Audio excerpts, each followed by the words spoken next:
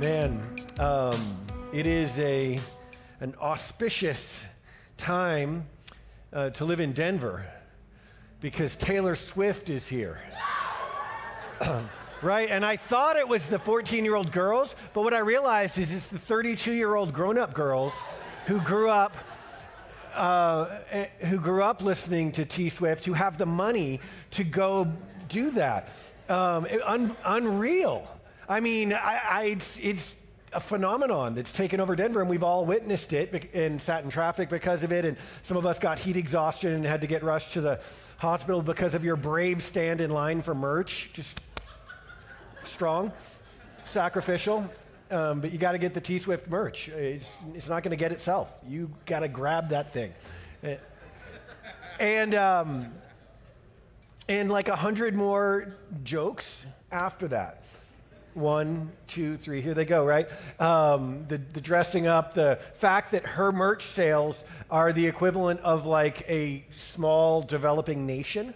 She has the GDP of like insert developing world country. And it's a phenomenon. I don't know what to say about it. And I want to ridicule it more and more and more. Except that as I was preparing the subsequent jokes, it occurred to me that the dressing up with the lipstick and the white T-shirt and the skirt and the whole thing it is exactly the same for a different era as my experience at Dead & Company a week ago, except it was like 65-year-old former hippies in tie-dye doing this while eating shrooms. And so, which is weirder? I don't know. But I love it. I mean, I don't eat the shrooms. I don't do that, but I do wear the tie-dye. And I did go to the Dead a lot when they were the Dead and Jerry was alive. And then now John Mayer is like a better Jerry than old Jerry. And it's amazing. And then in the show that I went to the Sunday night show. Did anyone else go, by the way? I'm so disappointed in you. Did you? Jariah, which night were you at? Oh, Jariah. Strong. In case you're wondering if our elders are spiritually qualified, yes is the answer. So I was at Sunday night, and like halfway through the second set, John and he doesn't talk a lot, John Mayer just casually goes, "Hey, I just wanted to invite to the stage a friend of mine. He's been like a mentor to me. Would you welcome to the stage Dave Matthews?" And the whole crowd was stunned and silent. We're like, I thought he was going to say like his guitar teacher or something. Like Dave Matthews? Dave Matthews comes out and plays the whole second set. So you've got Bob, or the barely breathing carcass of 80-year-old Bob in the middle with John Mayer on one side and Dave Matthews on the other. The crowd, lost their minds. Utterly insane. What's my point in all this? One, I have no T Swift shame to cast. And two, we all worship something. Don't we? We all worship something. Atheism is the ultimate logical fallacy. There is no atheism. There's just what we make our God. We're wired to worship. It's in us to lose our minds, to put on red lipstick and sing along and spend 5 hours in line for merch. We're wired to go all in on something, to be so about someone, to be for something, to give ourselves fully, to make our lives more meaningful as we instinctively know that they're created to be than just getting up and going to work and paying the bills. We're wired to worship something. We all worship. It's just a matter of who and what we choose.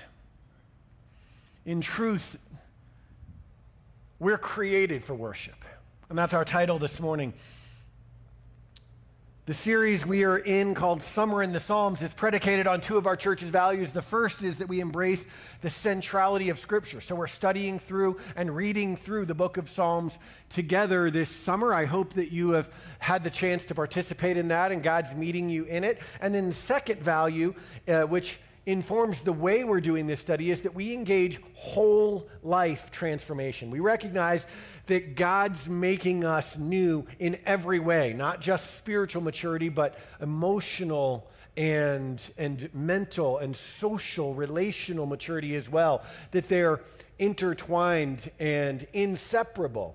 And so what we see in the Psalms is God validating the complex emotional beings that we humans are and showing us that He's interested in meeting us where we find ourselves and not when we ascend to the place of fitness for God.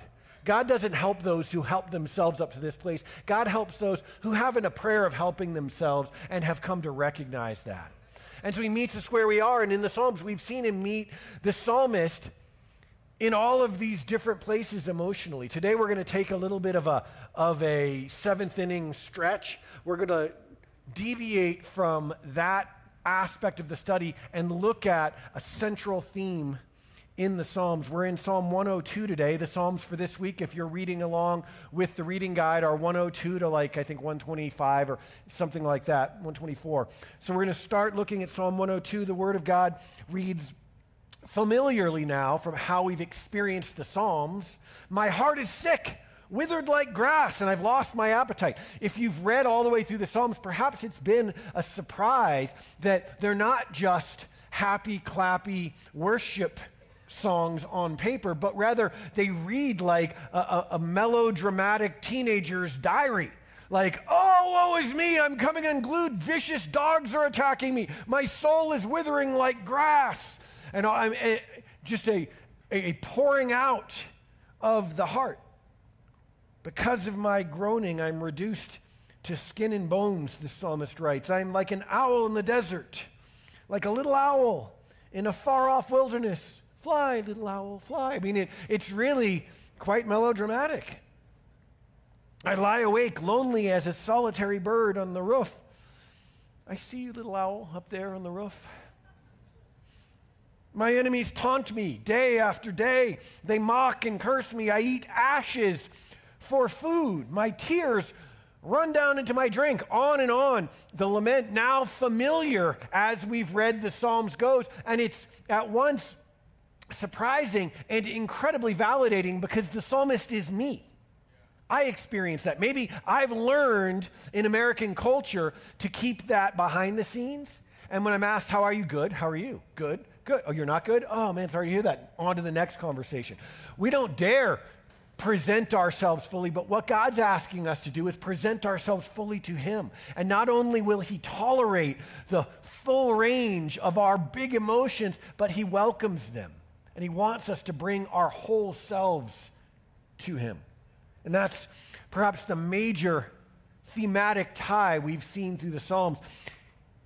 A second is, if you move on down here to verse 12, eventually the psalmist gets to this, the but.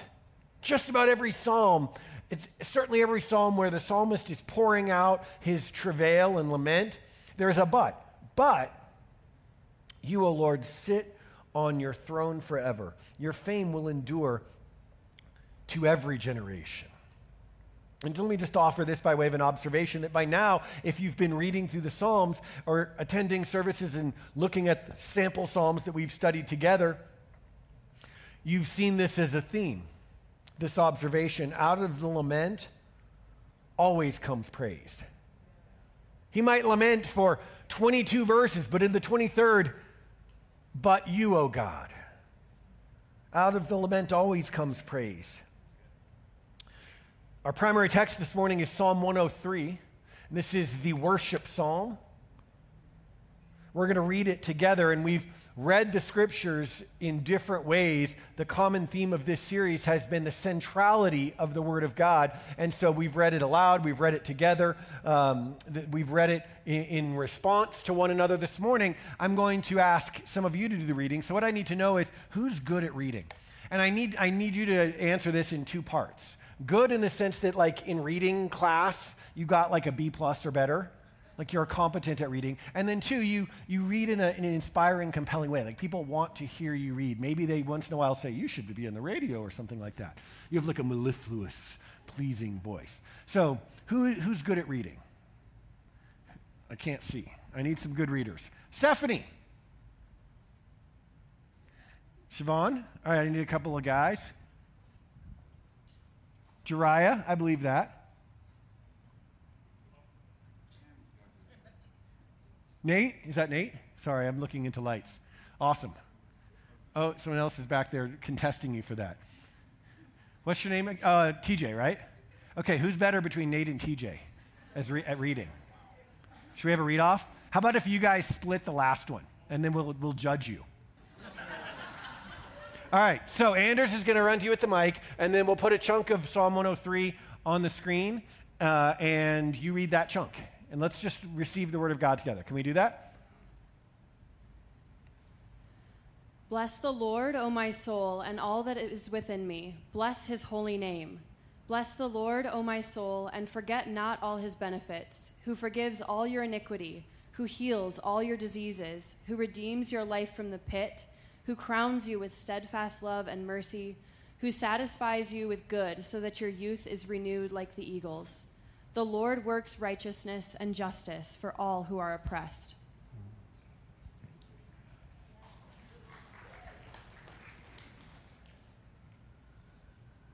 Oh, this one's longer. He made known his ways to Moses, his acts to the people of Israel. The Lord is merciful and gracious, slow to anger and abounding in steadfast love. He will not always chide, nor will he keep his anger forever. He does not deal with his according to our sins, nor repay us according to our iniquities. For as high as the heavens are above the earth, so great is the steadfast love towards those who fear him.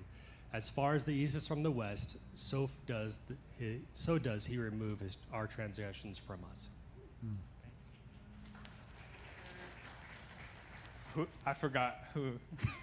Siobhan. Yeah, okay.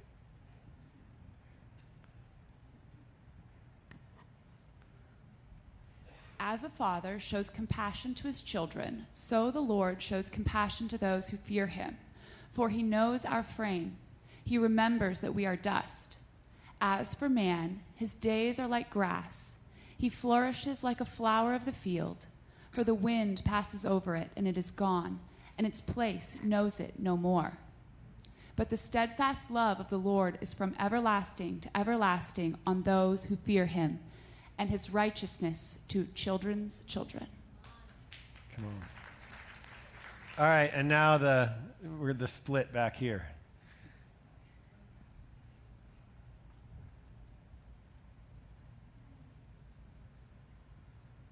To those who keep his covenant and remember to do his commandments, the Lord has established his throne in the heavens, and his kingdom rules over all. Bless the Lord, O you his angels. You mighty ones who do his word, obeying the voice of his word. Bless the Lord, all his hosts, his ministers who do his will. Bless the Lord, all his works, in all places of his dominion. Bless the Lord, O my soul. Amen. All right, let's thank God. We just heard the word of God. That's the most sacred, time-honored, and important thing we do together, gathering together and reading the word of God as his people. Thank you all. I call that a tie. I think that if we did like an audio Bible congregation led, I'd want you 5 reading. I'm just going to look at a few ideas here about worship in the heart of the Psalms, the worship book of the Bible. Bless the Lord, O my soul, it begins. And in verse 2, he says it again and repeats it at the end. Bless the Lord, O my soul. What's interesting is, as Kaysen led us in worship this morning, and he pointed out that David, who's the author of this psalm, is giving direction, as it were, to his soul. And it seems that if the Psalms before and after are any indicator as to why, his soul might not be feeling it.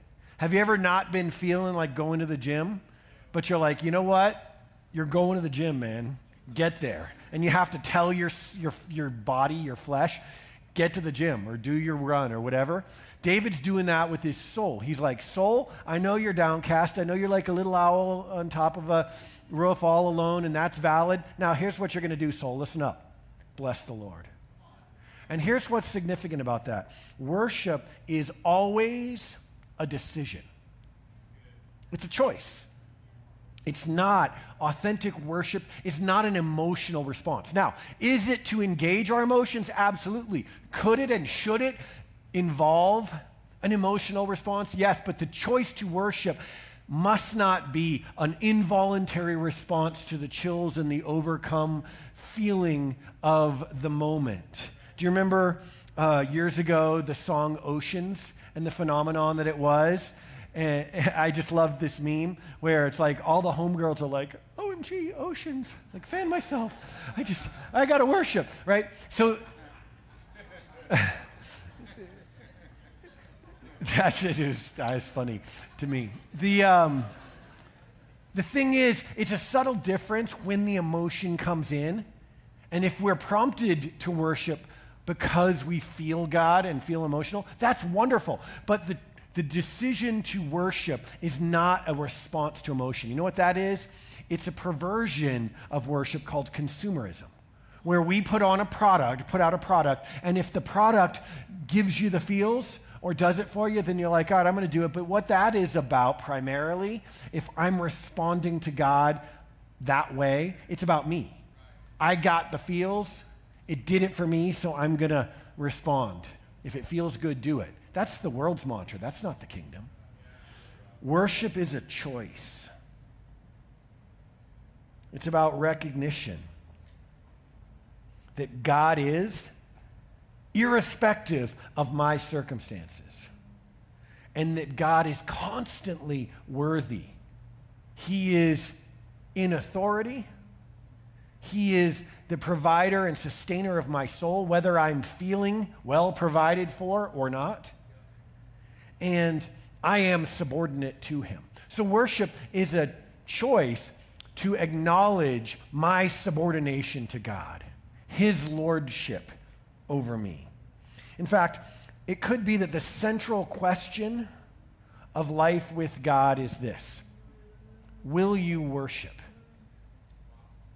Will you worship? Or will you simply come to church? Because, some of us will come to church and we're like, yeah, I kind of get there halfway through the second song because the singing part, not really for me.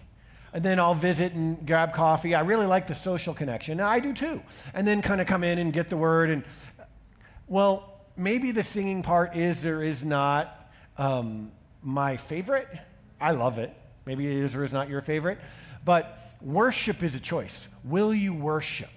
And where we have a single question in the reading guide for each week, that's the simple singular question as you read Psalms 102 to 124 this week. Will you worship?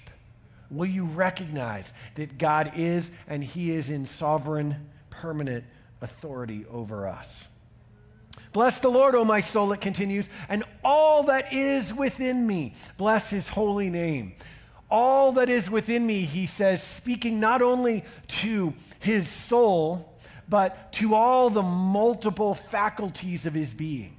It hearkens this call to worship of himself, Jesus' statement years and years later where he said, the first and greatest commandment is this: love the Lord your God with all your heart and all your soul and all your mind and all your strength. And how we've changed that in our consumer culture. Very subtly to read like this: love the Lord your God. That's the first and greatest commandment. The rest is like multiple choice. With all your heart, if that's your jam, or all your soul, if that's who you are, all your mind, if you're the heady sort, or all your strength, if you're the roll up your sleeves and show God how much you love him kind of person. You pick. Do you, after all, right? That's the way we have, and church, sadly, has taught to respond to God, but that's not the way God teaches us to worship. Worship the Lord. Bless the Lord, O my soul, and all that is within me. The parts for which worship is familiar and natural, the parts that resist a little bit or feel like that's not quite my jam. All that is within me. Worship the Lord. I remember growing up, and I've told you this before, in a traditional church environment where people loved God in an intellectual way, and our worship was like, we're going to dig into the Word and really understand it and get the theology and things like that. Nothing wrong with that. That's great. But like, if you were in worship and you felt it, and there was this surge of emotion, and you were like, inside you were like, OMG, oceans. It was like this, one hand to the waist. Like, super passionate for Jesus. He's coming back. One hand to the waist. You didn't do this because you were concerned that people were going to think you were a little imbalanced. Right? So it stopped being about God, and it started to be about how I'm perceived. If you ever like jumped up and down, you might get ushered out of the church unless people are looking around thinking like the 4 horsemen of the apocalypse better be on the horizon, or else that is a little much. Worship is a decision. Worship is also holistic. It's all your heart and soul and mind, all that is within me, lining up to worship. The word here is a bit of an unusual one. Bless the Lord, O my soul. We use the word bless in terms of us, right? Bless me, Lord. I was blessed, meaning usually I got more stuff, is what we mean by it. Or maybe a good relationship or a good job or something that leads to more stuff. That's what blessing, it's kind of fairly narrow lane of understanding in modern faith culture. But here it's talking about not blessing me at all, materially, relationally, or otherwise, but blessing the Lord. What does that mean? The word here, the Hebrew word for our quick nerd dive is barak, and that word is one of those Hebrew words that means a lot of different things in English. There's no one-for-one translation. And so you got to sort of build a fence around its meaning by how it's used. It's used variously in the Old Testament, most interestingly, to kneel and to adore. If you put that together, to like kneel in adoration and to worship or to praise, but praise that is physical, that involves a humbling and a complete recognition of another. Bless the Lord. You see this in the Psalms. In Psalm 95, come let us sing to the Lord. Kaysen exhorted us this way beautifully this morning. Let us shout joyfully to the rock of our salvation. Well, I'm more of a quiet, reserved sort. Fine. But God's inviting us to step outside of the sort that we are, because worship primarily isn't about us, right? We shout aloud not because we go to a shout aloud church or because we're a shout aloud person, but because God is a shout aloud worthy God. And listen, we all shout aloud for some stuff. T-Swift, Broncos, Nuggets. You should have seen Mari and me in Game 5. We were like shouting aloud and waving the towel like Jesus was about to return, right? And I'm proud of it. Psalm 95 continues, come let us worship and bow down. Let us kneel before the Lord, our God, our Maker. In the same psalm, there is exhortation to get rowdy and to get reverent. It's not like, hey, I go with the shout aloud psalm because I go to the shout aloud church and come from a shout aloud family. Well, I'm more of the kneel and reverence church. I grew up in a church where every week we knelt, which was cool. There was kneeling pads so you didn't, make your knees uncomfortable. And we recited the Lord's Prayer while kneeling. Awesome. But there was no shouting aloud. I mean, if you ever shouted aloud, you'd be escorted right out the back of the thing and charges pressed. Right? So it's both. They're both in this psalm. Psalm 134, lift up your hands in the sanctuary and praise the Lord. Well, people might think I'm a little unhinged. What does God think, though? That's really the question of worship, isn't it? We kneel, we shout, we celebrate, we lift up our hands, and instinctively we do these things when we worship. The question is, will you worship God? Bless the Lord, verse 2, O my soul, and forget not all his benefits. Forget not. In the midst of the hardship, Be there, experience it. Don't gloss it over. Don't bury it and only go with the happy emotions. Don't mistake God for being unwilling or unable to handle the fullness of you. Be where you are. But forget not who he is and what he has done. Worship is a decision. Worship is holistic. And the third thing this passage teaches is that worship remembers. It remembers his goodness. Verse 3, God who forgives your iniquity, heals your diseases. We reflected on both of these things, God's healing of our bodies, hearts, minds, relationships, and God's forgiveness through the blood of Jesus as we remembered Jesus in worship through communion. And Rice did a beautiful job of pastoring us through that. Worship remembers his goodness, but it also remembers, it goes on to say, God who redeems your life from the pit and who satisfies you with good things in your life. We remember his goodness in worship. Worship also remembers his greatness. And these are two different attributes of God.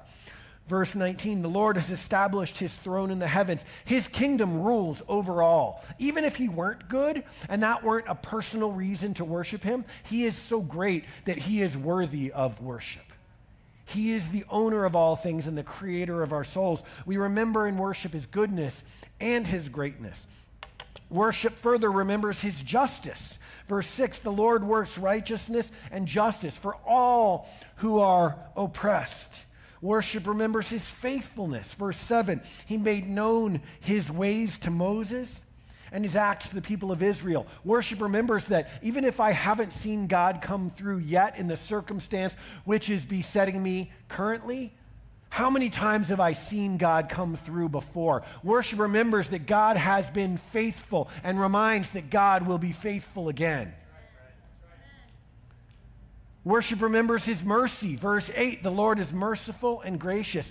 I love this in 10. He does not deal with us according to our sins, nor repay us according to our iniquities. Worship remembers how far I am from God and how merciful he is that he forgives me and brings me back into right relationship with him and enables me to have right relationship with others despite what my failures, sins, hurtful, selfish choices deserve. And worship remembers his love. Verse 11, as high as the heavens are above the earth, so great is his steadfast love toward those who fear him. Worship remembers who God is, what he has done, and what he has promised he will do. Worshiping God establishes that we are his. It puts him back on the throne of our hearts. He never chooses to leave that space. It's just that we humans going through our week have a tendency to displace him without ever meaning to and put other things there on the throne of our hearts instead. Worship resets our hearts to their right alignment, to their right order, aligning our hearts with Jesus. And you know what worship does? It takes the pressure off. To have to get it done, figure it out, come through ourselves. Worship is the best anti-anxiety medication I know. I have found in my life that there are some problems that I cannot reason my way through. There are some problems that I can't buy my way through. There's some problems I can't buckle down and white knuckle it and grit my way through. But I have yet to encounter a problem that I cannot worship my way through. Worship takes the pressure off of me to have to be a stud, to have the answers in every occasion. And it puts it onto God who says, cast your cares on me because I care for you. God who is all great and powerful, God who is all merciful and loving, God who sees you, who knows the number of hairs on your head, and who ordered your days, God who authored good and knows the plans he has for you, not to harm you, but to give you hope and a future, God who will and always does come through.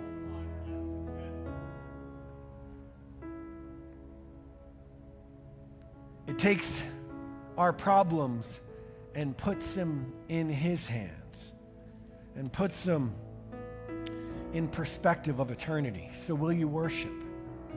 That's the question for today. Stand with me if you would. We're going to worship in response, and I'd like to invite you to worship God in maybe a fuller way, to take a step if you hear the Holy Spirit calling your heart of surrender. And just try. Scripture gives us 3 practical directions. These aren't suggestions, right, for worship. One is shout aloud. Kason, I need to ask your permission because I said this and you're about to lead the next segment. Do my friends have permission to shout aloud during your song? Like, are you going to kick them out or look at them weird? No way. Okay. You're allowed to shout aloud.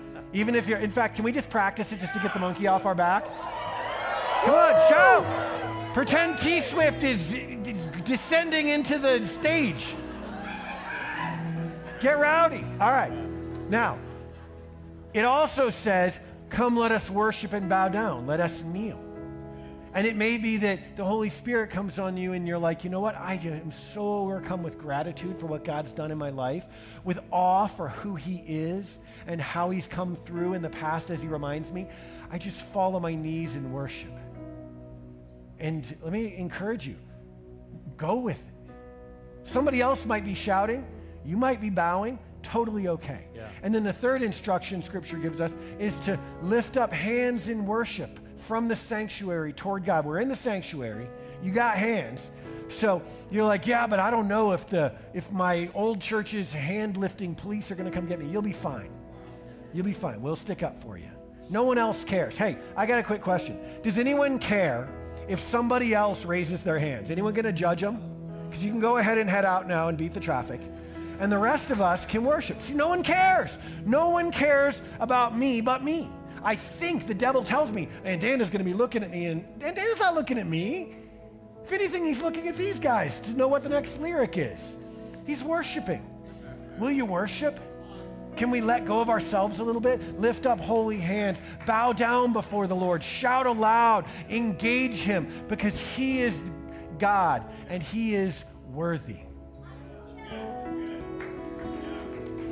All right, we're going to worship. I'd like to invite our elders and leaders, if you would, come worship from the front on the sides up here. It's a little quieter, a little more private, and I'd like to invite you to come receive prayer. Some of you are like, man, I'm a little far from God, or I'm feeling like there's a block between me and him, and I would feel like I'm phony, and the last thing I want to be is inauthentic. Well, get right with God.